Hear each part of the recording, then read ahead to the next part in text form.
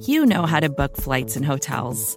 All you're missing is a tool to help you plan that unbelievable travel experience. That's why you need Viator. Book guided tours, excursions, and more in one place. There are over 300,000 travel experiences to choose from, so you can find something for everyone. And Viator offers free cancellation and 24/7 customer support for worry-free travel. Download the Viator app now and use code Viator10 for 10% off your first booking in the app. Find travel experiences for you. Do more with Viator. For decades, Milk has been fueling women marathon runners as the OG performance drink. And in the new docuseries Running Sucks, brought to you by Team Milk, Abby Ayers takes us on a journey of self-discovery as she meets several groups of empowered women runners to find out what drives them, what fuels them, and what pushes them to go the distance. And in the process, she learns that she too can be a distance runner. You can watch the series at runningsuckstheseries.com and register for the inaugural Every Woman's Marathon at everywomansmarathon.com.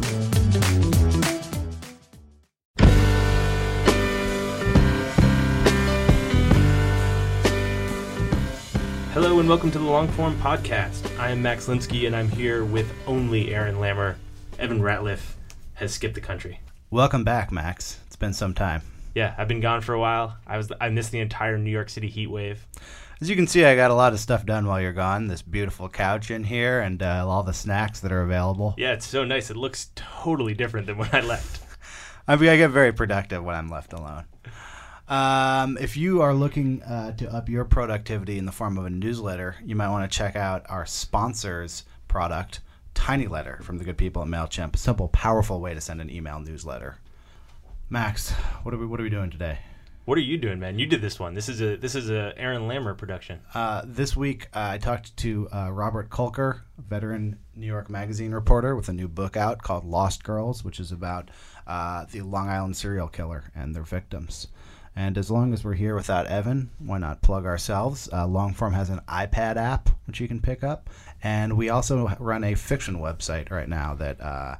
People don't know about the fiction website. Yeah, it's like longform.org. We talk to nonfiction writers and post their best work. We're doing the same for fiction, longform.org/fiction. Check that out. And here's Bob Kolker.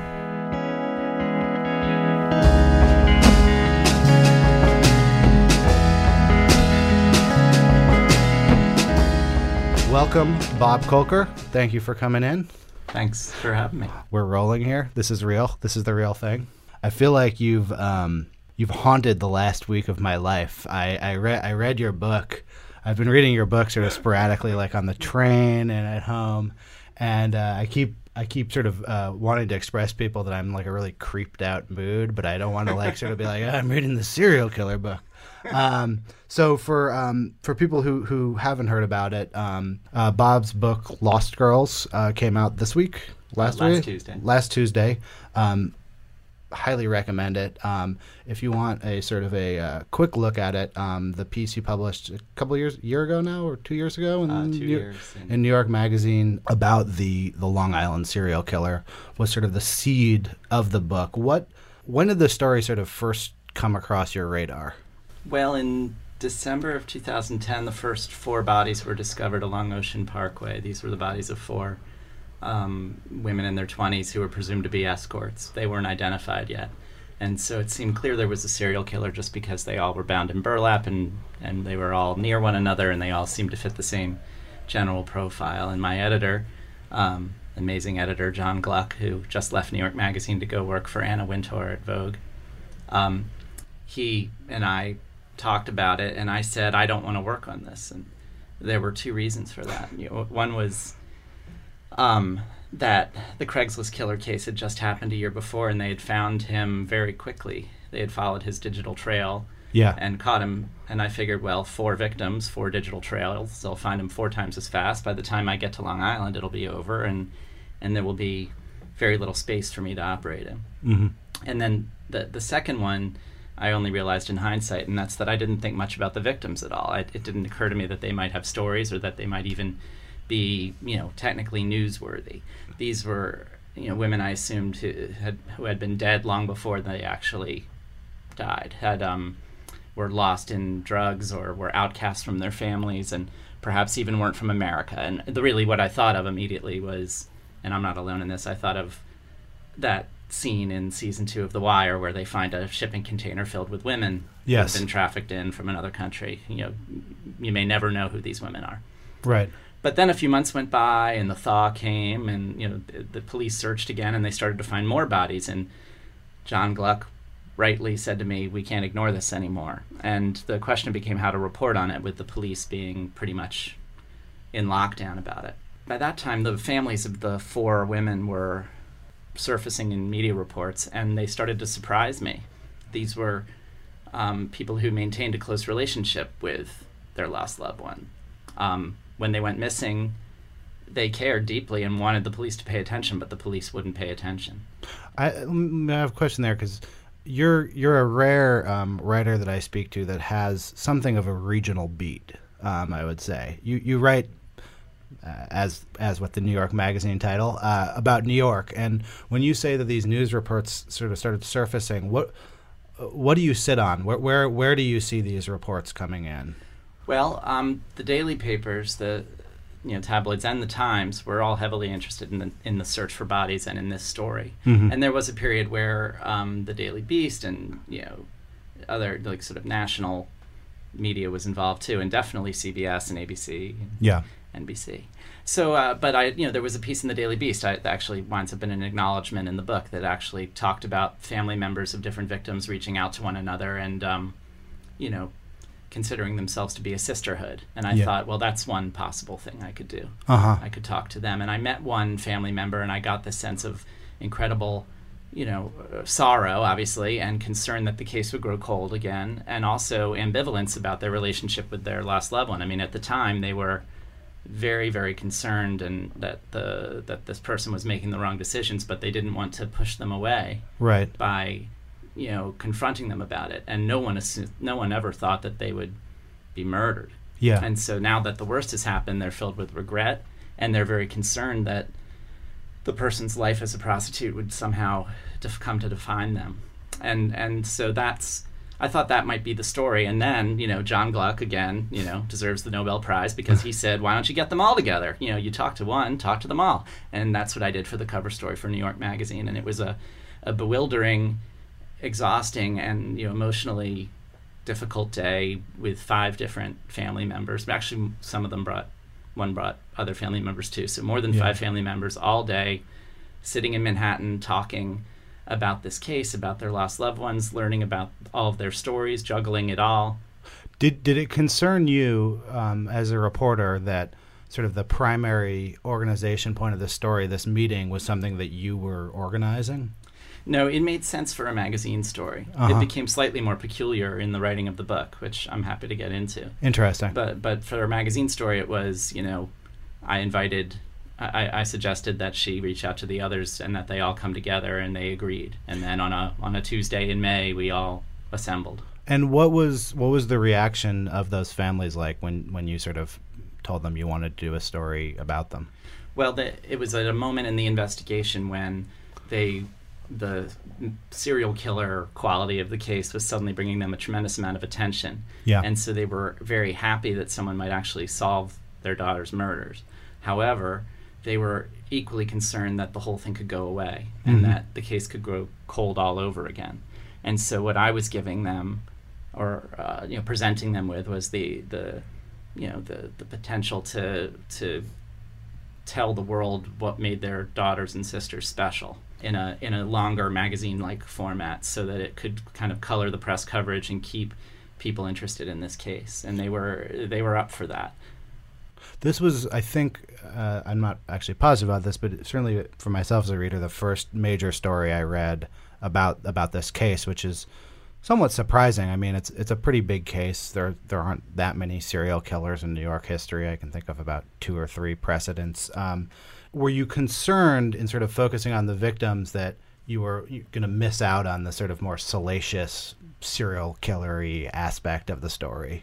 Yes, it was a counterintuitive move, and it was not clear that it would be on the cover, that it might have just be a juicy inside story. we run 4 or so stories a week, so yeah, it very well might not have been on the cover. And there's a lot of counterintuitive stuff going on in magazines. They zig, you zag.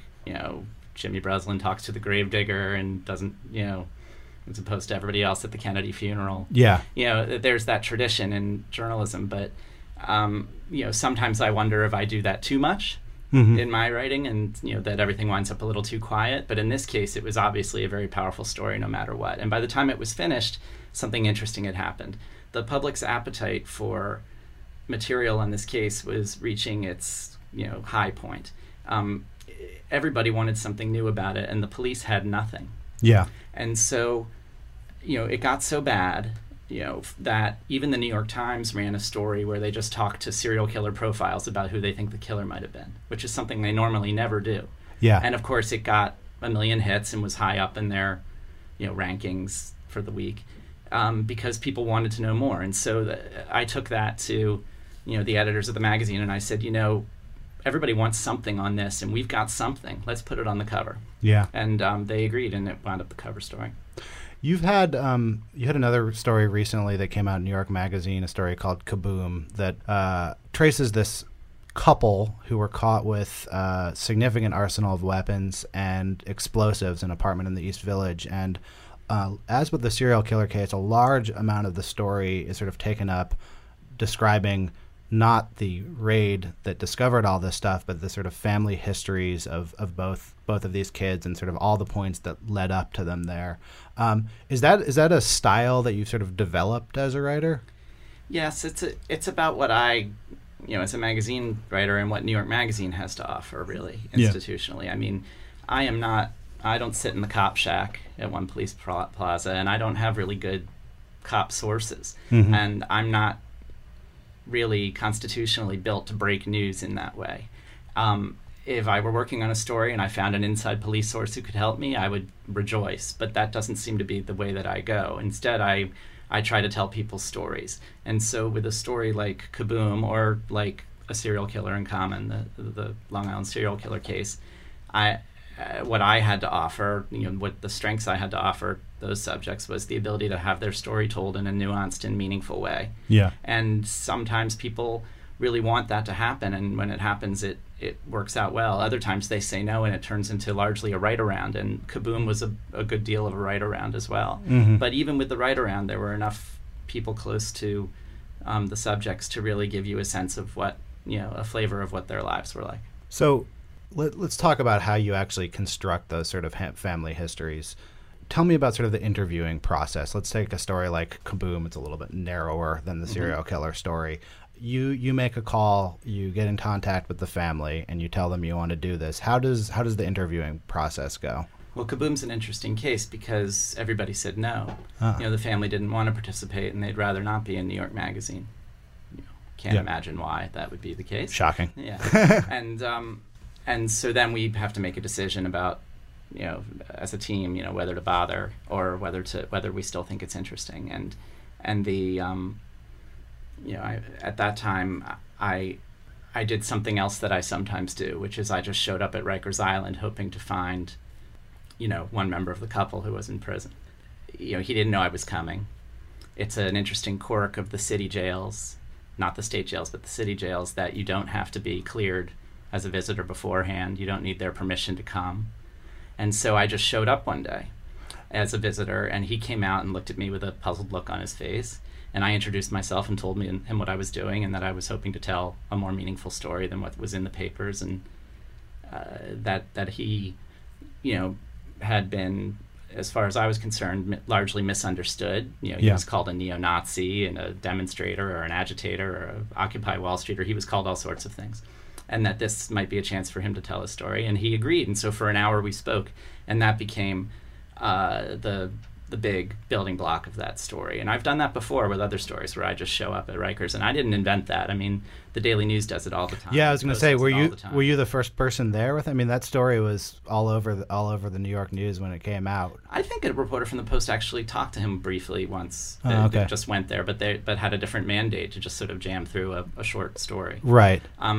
It's not a novel. It's again not something I Mm-hmm. Not some magic trick I have that nobody else can do, but it's appropriate in these instances because it cuts through a lot of the access problems that journalists have today, whether it's lawyers or publicists or managers. It just becomes very, very difficult to talk to real, actual people. When you talk about people who are in their 20s, whether it's these junkie kids in Kaboom or it's these Craigslist prostitutes in A Serial Killer Among Us, you're really talking about people who are just past being children. And when you look at the details of someone's life when they're, say, age 5 to 15, many people have a lot of common details. He played Little League Baseball. He was a shitty student. How do you sort of pick out the details that can tell a story about someone like this? That's a very good question. I'm not prosecutorial. As an interviewer, I'm not. My style in most cases, although I'm a generalist at New York Magazine and I'll do it if it's called for it, is not to sit and wait to hang someone on their words and snag them in a contradiction or show how hypocritical they are. I'm much more interested in telling the story than I am in nailing the person to the wall. Yeah. And so that becomes part of my entire affect when I'm approaching a subject. I want to tell their story, and at the same time, I have a respectful distance. I'm not out to sucker them. I'm not out to journalist and murder them. Sure. I make it perfectly clear. I'm writing a story for a magazine, and I don't show it to them beforehand, and I don't call it a collaboration. I don't say that they're going to be my partner. But I try to come off as a responsible grown-up who's interested in being reasonable, and that seems to, quite often work with me. Now, as for finding the details, as for your actual question, that almost immediately all my questions become, what surprised you about this, or what I ask that all the time. What made that person special? What was so different about them from everyone else? And I try to bring out that stuff as I'm talking. But the main thing I do in situations like that is I go chronologically. I start with, where were you born? Yeah. And I try, obviously sometimes time is limited, like at Rikers Island, but at other cases you're not.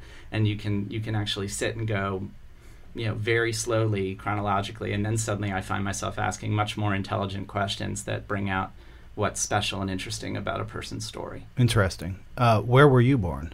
I was born in Baltimore, and my entire family's from Baltimore, but I grew up in the suburbs. When I was 5, we moved to Columbia, Maryland, the, great, one of those great 1970s, urban semi-urban experiments, with a great income mix and great bike paths and wonderful schools and swimming pools and the whole thing. Were you interested in being a writer as a young person? I was. I wrote, skits and funny things in elementary school and got a lot of encouragement about that, and so I was kind of hooked. And by middle school and high school, I was writing movie reviews and writing about the arts, and I didn't really have any journalism in me. It didn't necessarily appeal to me, although I worked on the school paper. And by college, I was at an undergraduate at Columbia, and I edited the arts magazine. And that was the extent of it. I maybe did 1 or 2 reported things all through college, and I thought maybe I would be a film professor or a film critic. I took some graduate classes at Tisch in cinema studies, thinking I might pursue it even more. But then I started to get jobs as a local reporter, and the jobs became much more interesting than the graduate program. How did you get that first job as a local reporter?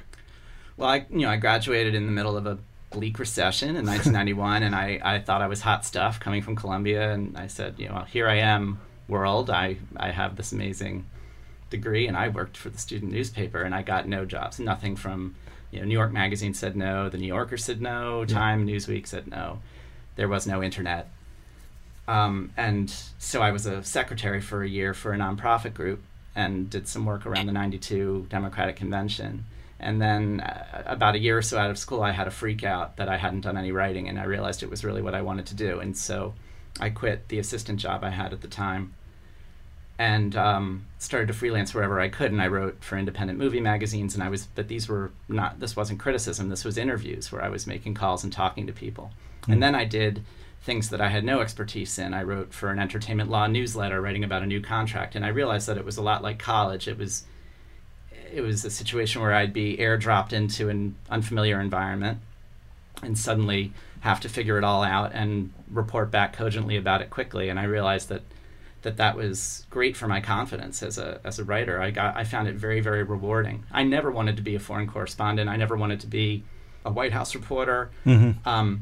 I loved All the President's Men, but I never wanted to be Woodward or Bernstein. It was never a thing for me. But then I got my first job, which was at the West Sider and Chelsea Clinton News, little local subscription papers in Manhattan.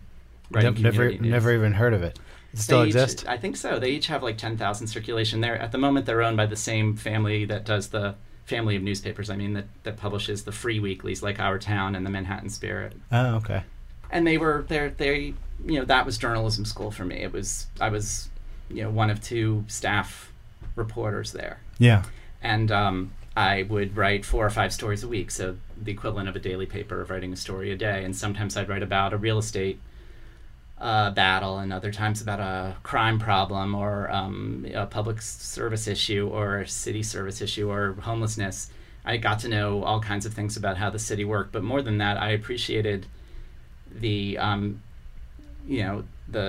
soap opera quality of it, that the Times might swoop in once a year to write about the problem happening on 77th Street, but those people knew that I'd be back every week writing about them. Yeah. And so I was able to develop sources and write a story that would be continued the next week, and then the next week, and then the next week. And the narrative aspect of the work really, really appealed to me. And in hindsight, now that so much of my magazine work is narrative, I see now why it appealed to me. It's funny you say that, because one of the things I think is very notable about your book is how you cover, and there's a sort of a gated beach community in Long Island that is adjacent to where the bodies were found. And the way that you cover that community is a very small community. I think it's about 100 people in the whole community. Yeah, there are 70-some homes. You get very, very deep into the sort of internal board politics and really like the inner machinations of a very petty, small place. Was that something that you thought about while you were working on this book? Totally. And in my more insecure moments at New York Magazine, I think that I'm just repeating the community reporting work over again on whatever story I'm doing, that other people are writing about, I don't know, Jon Stewart or Barack Obama, but I'm like going to a random community in the Hamptons to talk about a real estate battle the same way that I wrote about it as a community reporter. Well, you have a kind of a sensibility that I think errs towards sort of behind the scenes rather than the scenes. You wrote a story about the David Letterman's extortion scandal, or it's not really a scandal. I don't know what you call that, anti-scandal, that really focuses not on sort of what's happening in the front of the show, but the people behind the scenes, the people who make the community that makes the show. When you go into sort of a little bubbly community like that's small enough where people know each other's names and where there's sort of often a sort of a enforced code of silence, I feel like. How do you, it's one thing, how do you go talk to a murder victim's family? How do you go talk to someone who's committed no crime and really is sort of peripheral to the story, doesn't need to necessarily involve themselves? Well, readers can tell automatically exactly what you've got and what you don't, because you see whether they're attributions, whether the quotes are blind or not. Yeah. And in a situation like that Letterman story, I'm very proud of that story, and I think it revealed interesting things about Letterman, but there's not a lot of attribution in that story. No. It's a lot of blind quotes. And so it's sort of this symphony of insights that are coming from people you've never heard of before or don't know about who their identity is. And so that's in a sense a drawback, but sometimes with the magazine story you have to leave that behind and try and tell, get at the sense of what's going on there. And that's just very, very aggressive source work, the kind of work that I and a lot of my colleagues do. I don't think I'm particularly the best person at the magazine who does it. It's sometimes a story like that Letterman story. It's like we're it's who catches the case that week. Right. Who isn't busy? Oh, Bob could do the Letterman story, but Steve or Chris or Vanessa, or Joe or Jennifer or Andrew, they all could have done it too. So it's sometimes it's a nice accident of timing which one you do. And I'm assuming that you've spent enough time doing this that you've sort of built up a certain amount of confidence. How did, when you first started having to do that, how did you build up a pool of sources, and how do you build this sort of web of people that allows you to do these stories? That's a good question. I'll start with what I do now is I try to approach people by saying, look, I'm for real. I work for a real place, and it's not just that I work for a real place, but I've been there almost 15 years, and I'm not leaving the industry anytime soon. If I had been accused of betraying a source or doing something dishonorable, you would totally see it. It would be all over the internet. Yeah. And I'm not going to do it this time because I know, I've got to keep food on the table. So I'm just not going to. I'm not that guy. I'm not the fly-by-night guy who's trying to scoop up your quotes and do something dishonorable with it. And that's my approach. Now, earlier, I think when you're younger, you have something that someone who is 44, like me now, doesn't have, which is a lot of muscle and a lot of time. And you could work night and day, just pushing really hard to get whatever little bits you can from whoever will be there. Yep. And you can meet people personally for coffee at any time or for a drink any time, and then suddenly you're part of that world for a brief period and gain people's confidence that way. That's something I try very hard to do now, but I certainly don't have that kind of muscle that I had when I was younger. Well, that's it. I appreciate you telling me that you're 44. We have an intern who unfortunately is departed. Thank you for all your hard work, Chelsea Edgar, who usually gives me a dossier on people. And now that we don't have that, I'm totally I'm just sort of blindly trying to piece together people's biography based on sort of limited knowledge of them. So if you're 44, that means you started at New York Magazine. I was 29 or 30. 29 or 30. I bounced around a lot, and I was one of the first. My big break in magazines was that I was one of the first people hired at Time Out New York by Cindy Stivers, and that I was part of a class of people there that includes Joel Stein and Brett Martin, who has a new book out the same week as Lost Girls. His book is Difficult Men. Put those both in the show notes. Yeah, that's about the sort of HBO revolution or serial TV. Job. Yeah. And Adam Sachs is an amazing travel and food writer, and Adam Rappaport, who is at Bon Appetit now. He remade Bon Appetit into this sensational magazine. Brandon Holly, who's a powerhouse, women's magazine and internet editor, who most recently was at Lucky. We all were hired in the mid '90s to launch Time Out New York, and when people talk about the early days of internet startups like the Atavist or Gawker or Longform, I feel like I did something like that only in print. Well, I think this is interesting. We had Max taped a podcast with Vanessa Grigoriadis, who also was sort of talking about her 20s in the 90s in New York. So I'll sort of see what it was like for you. I think a lot of people who are writing now, who are starting out, their sort of picture of being a writer is like sweatpants at home, 4 posts a day. It's a very, very different climate. What was that like socially, sort of knowing all of these people, and was there a community? Yes, there was an instant community because jobs were so scarce. I mean, that magazine launched in 1995, so that was before the first internet wave. Yeah. I remember a year or two into Time Out, the people who were writing for me there, because I was an editor, not just a writer, they would say, I would write for you, but I'm going to get twice as much writing for AOL.com, so screw you. And, that worked out really well. Yeah, exactly. But when it first started, what Time Out New York represented for New York City, aside from the fact that it was going to supposedly kill the Village Voice, was 25 new editorial jobs in a world that had been in lockdown for 3 or 4 years. Yeah. And people like me were watering, their mouths were watering, saying, oh my God, there's a place that's actually hiring. And so we were thrilled. And Cindy Stivers is a wonderfully energetic and encouraging person, and so she created a nice environment for us too.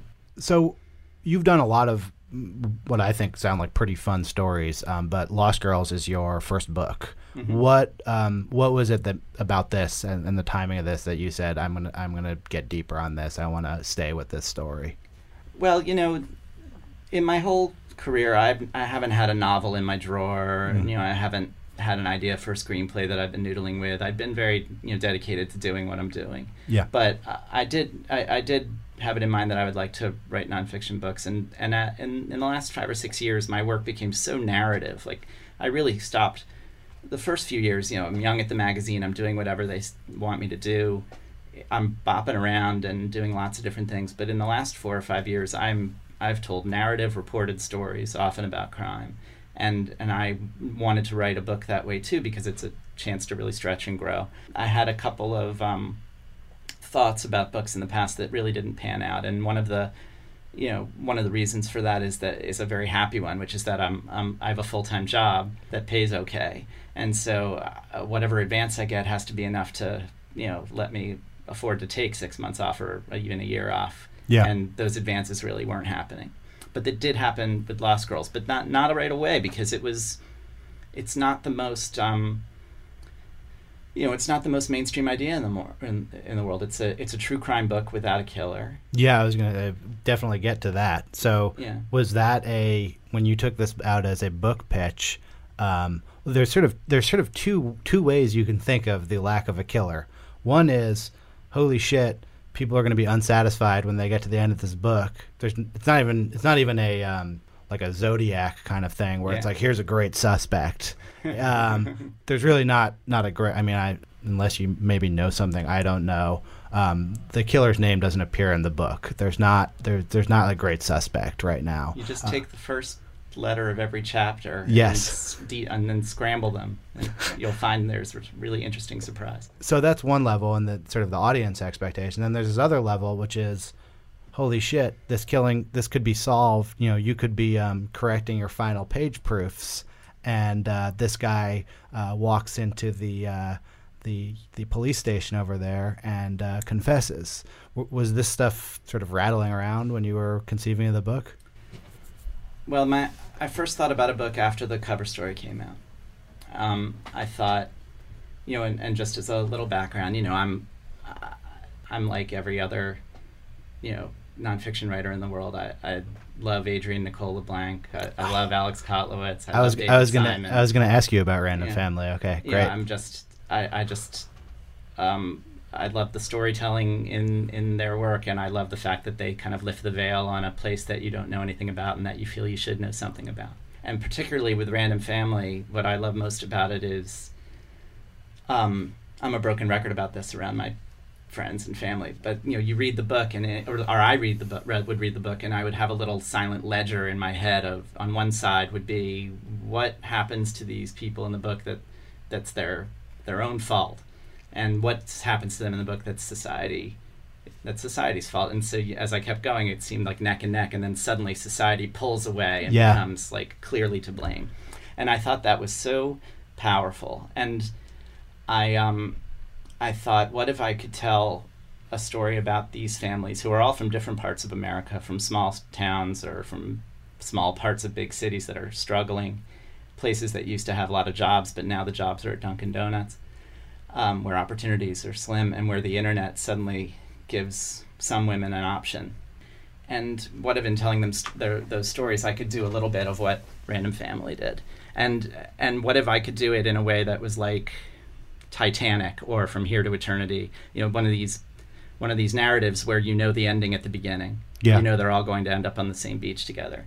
And yet, as their narratives interweave, you're still engaged because you're wondering, how are they going to get there? What's going to happen? What twists and turns? In spite of yourself, that's the propulsion of the story. And I thought a book like that wouldn't need the killer. If there was a killer, boy, it would be awesome. It'd be great. I would love for there to be an arrest in this case, for one thing. But get a sequel out. Exactly.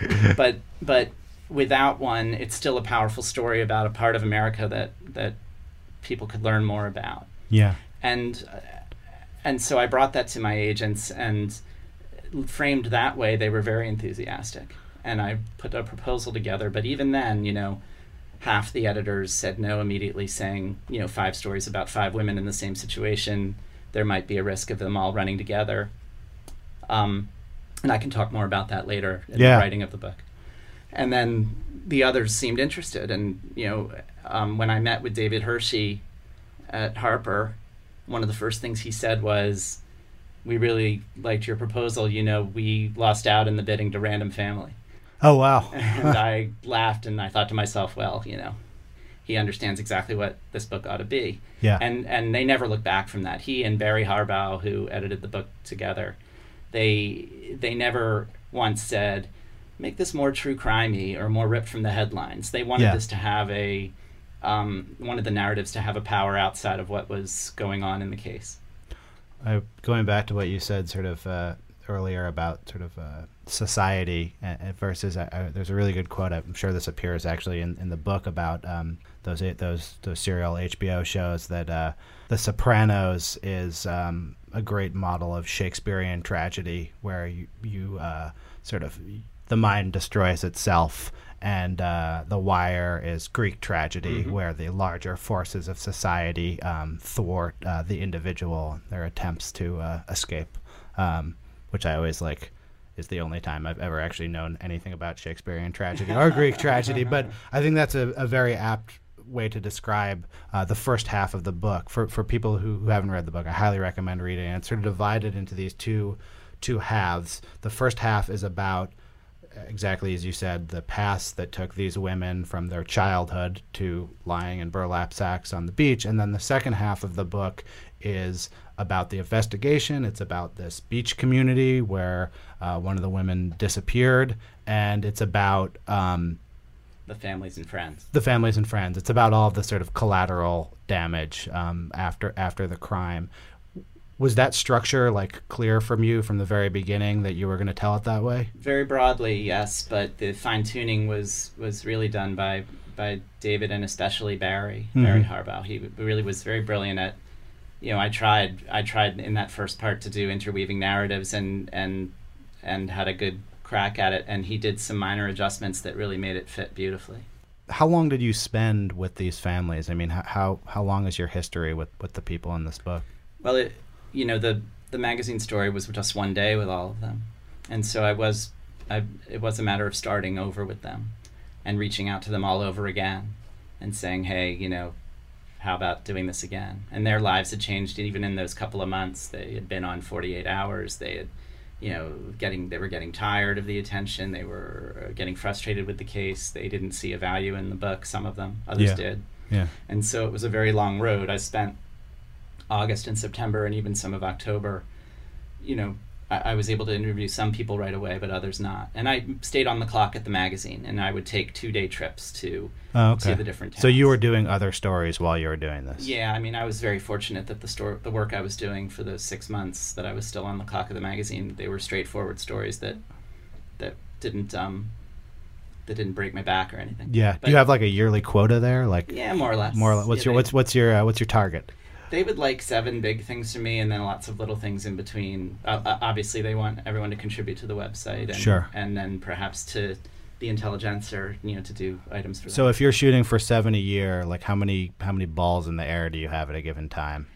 3 or 4. 3 or 4. Okay. And that's a change. I mean, where the realities of the business are that that print reporters can't sort of chill out the way that they might have in the past. We have to always really be working on something. Huh. Okay. So you reconnected with the families, and there's a lot of people in this book. These are people who led big, messy lives that left lots of children and exes, and I was constantly while I was reading it trying to draw family trees and keep track of where everyone was at. So, I mean, did you have a section in your phone that had everyone's phone number? I mean, how did you start sort of piercing into these relationships? The note-taking part of it was crazy. I completely geeked out with Scrivener and went nuts with, with different files and moving things around like different pieces of the puzzle. I was very, very concerned that I wouldn't get enough biographical material on these 5 women, because I was going in without having done it. I guess a lot of nonfiction authors do. They say, I'm going to write a story about climbing to the town of Mount Everest, and what if you don't make it to the top? Yeah. So I was very worried about it, and that worry drove me for quite a long time. And but then the actual technical interviewing of the people, that was a core competence that I have already from interviewing vulnerable people for New York Magazine as a matter of course. So that part, actually, I could relax while I was getting to know them. And I loaded up hours and hours and hours of audio with everyone I could for those 6 months. And then I punched out at New York Magazine and went home to write a first draft. And I spent 6 months working with the transcripts. I had them transcribed. I didn't transcribe them myself because it would have probably driven me mad. And then I had to think to myself how to interweave these folks. And it's a lot of characters. It's a Russian novel, or it's Game of Thrones. What's it going to be? And but there wasn't enough time to really get lost in all of that. I just had to keep writing. I just keep going and keep going and keep going. So I kept going till I could print something out, and then reading what I had written was extraordinarily humbling. It brought me to my knees. I was saying, oh, this won't do it all. And then suddenly that's when I started moving things around and really realizing what needed to be condensed, what needed to be drawn out, what needed to be pushed around. But to be much more specific, the big thing that happened with me was that because I was so insecure that I didn't have enough, that first part of the book had me in it. And if you read Lost Girls, and I hope your listeners do. On the newsstand and the iBooks Kindle stand now.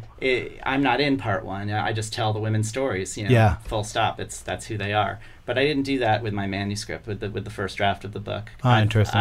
The chapters begin with little set pieces with, I'm sitting on a park bench with the sister of one of the women, and she's telling me this and she's telling me that, and then we drop back the way that magazine stories often do, and suddenly we are back in time where the lost person is a little girl. And so there are a lot of jumps in time. And one thing that David Hershey and Barry Harbaugh said when they got the manuscript was, you have enough. You have enough just to tell their stories. And I said, really? And they said, yes. And that was a magnificent moment. And much of the revision was me hacking into part one and pulling me out of it and finding new ways to start these chapters. You'll see, like in one chapter, someone's having fun at a roller skating rink, or in another chapter, someone is doing hair at a hair salon. Those were all in the revision. And in order to immerse yourself in this story, you're sort of dropping into these key scenes in these people's lives. You were able to get enough sort of firsthand detail that you could say, this day they went roller skating, these people were there, this person was wearing that. I mean, you must have had to really interview at a tremendous amount of detail to be able to get that stuff. Yeah, I spoke with a lot of family members, and but not just family members. This book isn't just about their childhoods; it's about their lives as adults and also their careers as escorts. And so I've spoke to people who worked with them on the streets or alongside them at Craigslist, and people who facilitated them, who loaned their houses, or who drove them around and learned their stories too. And so you kind of get this broad universe of this underworld that exists, and it exists in places where we've all been. One of the more crazier moments in the book happens in Times Square. Where all of us have been, but it happens at 3 a.m, and it happens with a bunch of escorts and pimps. You've done a few stories before. You did a story about a pilot before. You did a story about people who've falsely confessed to murders they didn't create, which is actually sort of a hidden history of the investigative technique that often leads to these false confessions. And it sort of struck me when I was reading these that you immerse yourself pretty deeply in the professional history, whether it's being a pilot or being an interrogator, and sort of learn the somewhat mundane details of doing it. And in this case of this book, you could really learn a lot about how being a prostitute online works, not the sex part, the getting driven around through big bridges and the different cuts between the drivers. How do you investigate something like that? How do you sort of, when people have a profession that way that has its own sort of language and its own bylaws, how do you get into that where you're not asking someone about their experience, you're asking them about the world that they sort of have learned? Well, I go chronologically and I slow them down. For instance, learning about how much the escort service paid the driver versus paid one of the women. I was sitting and interviewing one of the drivers who was also the boyfriend of the missing woman, of Shannon Gilbert. And that interview began with, "Where were you born?" And only an hour into it, when he's talking about how he first started at the escort service as a driver, which is where he met Shannon. If I were younger and more impatient, I'd say, "Tell me about Shannon." But I've learned over time to slow them down and ask whatever you can and say, "Okay, so you show up on day one. What happens? Like, do you ever show up at an office? Is it all cell phone? Who's around? How much are they paying you? How do you know you're going to get paid?" Like I try to walk them through the experience, and then they start to get happy too, because they see that there's someone who really wants to understand, wants to walk in their shoes for a while, and so they more and more and more comes out of it. And that, I think, in a way, it's not an uncommon approach to over-report, particularly when you're writing magazine stories like this for a place like New York Magazine, where you're pushing hard and it's often competitive with somebody else. You over-report, you find out more than you would ever possibly need to know, and then you dial it back for the story. And so I was ready to do that with the book too. It's an interesting contrast in that for all of the detail you have about these people, there's very little sort of armchair psychology about the killer. The killer is almost a forgotten aspect in the book. You don't speculate heavily on the killer. You let other people occasionally speculate on the killer, but you don't sort of yourself, like, there's not an interview in the book with an FBI psychologist that's a profile of the killer. You don't sort of allow that to enter. Was that a conscious choice you made? Yeah, I tried. In an early version, I tried to sort of spitball about why the killer would do this and why the killer would do that in kind of a short interstitial chapter that would go somewhere in the book. But for better or for worse, my heart's not in that mystery. I want him to be caught. And he's obviously a predator, and he's unstable. Yeah. But they all are. They're all messed up people who victimize other people, and they all look normal. Yeah. And there's the art and science of catching serial killers, I think, has become more than slightly overblown in our society. And I loved Silence of the Lambs, and I'm a fan. But I'm not entirely sure that our obsession with who the serial killer is and why a serial killer does it is in proportion with how interesting they end up being. In the case of this book, you're making telling a pretty powerful story about class in America and about what happens to people who fuck up, who don't have any safety net, and who sort of fall through. But the book never sort of sums that up. You never say there's no epilogue really to the book. I don't know, maybe there is an epilogue. But there's no sort of, hey, let's zoom back and talk about what all this stuff means. Was that a conscious choice? And how do you tell a story like that without sort of, there's no cheat sheet, there's no, this is some stuff you might want to think about for your study and discussion group. Is that something you've developed as sort of a reporter? You just tell the story linearly and let people pick apart what it means? Well, with a lot of the magazine stories I work on, it's an open question as I begin, how much of it is going to be about a big issue and how much of it is going to be the yarn, the narrative. Yeah. And some wind up being 20-80, and some wind up being 80-20, and some being 50-50. And with this, I was very devoted to it being a powerful storytelling experience. And I don't want to, I've never met Adrienne Nicole LeBlanc, and I apologize if I'm glomming on to her work too much, but I don't think she's going to complain about that. You just talked about me too much on the podcast. I don't seem to recall an epilogue or a prologue in that says, poverty is a problem in our society. So I didn't want to go there. I didn't want to suddenly put on the official voice. Yeah. I do go a little bit there toward in the last chapter, sort of flicking at some of the bigger Craigslist issues. And then where I really do it, and I feel very privileged to have been able to do it, is in a New York Times op-ed piece that came out a couple weeks ago, where I start by excerpting the book a little bit with a little bit of material about one of the women, but then I branch out and get into the issues of the new prostitution. Mm-hmm. And that is, I wasn't planning for it to be that, but suddenly I've written something that I can look back on as not an answer key to the book, but sort of a study guide to the book. After you spent several years on this, is it your biggest project? Is it going to be hard to walk away from it now? It is in a couple ways. At first, just from a process point of view, there have been 6 months here where the book's been more or less done, but it hasn't been public, and I've been just freaking out, like afraid of that the book might be ignored or it might backfire in some way. And now that there's all this very nice attention, I'm very relieved, but I also now have to get used to the idea that I don't have to worry and fuss and fret over the book anymore. And so that's a very happy task at hand. And then,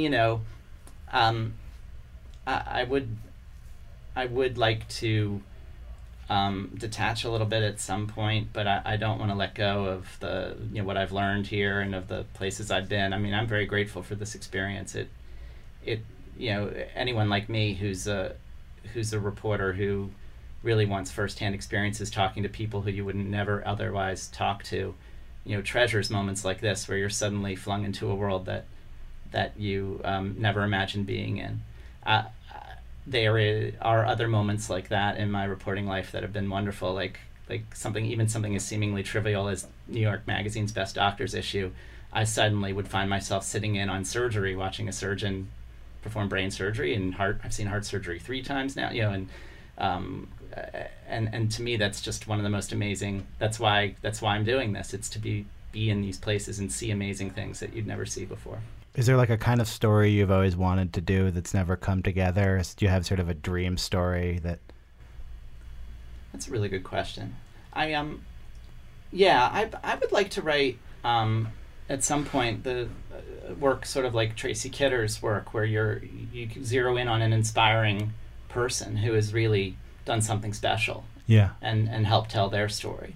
So much of my work about vulnerable sources is so difficult and often cathartic, but it, in the spirit of variety, it might be nice to tell a happy story. That seems like an admirable goal. Seems as good a place to end as anyway. Thank you very much for coming in. Bob Kolker. Lost Girls is available now. All the stories we talked about are going to be available in the show notes. I'm Aaron Lammer. My co-hosts are Max Linsky and Evan Ratliff. Our editor is Lauren Kirchner. We'll be back next week.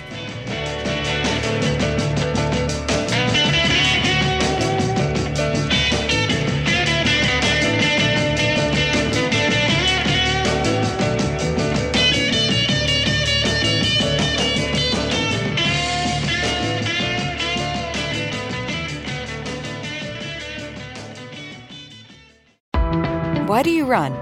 Why does anyone? I always thought that runners loved running, and that's not the case. Most runners hate running, but they choose to do it. In the new docuseries Running Sucks, brought to you by Teen Milk, Abby Ayers learns why women runners everywhere are driven to go the distance. It really is about taking my power back and proving myself wrong. Teen Milk is about fueling women's performance and helping them along their marathon journeys. You can sign up now for the inaugural Every Woman's Marathon, taking place in Savannah, Georgia on November 16th, 2024. Learn more and register at everywomansmarathon.com.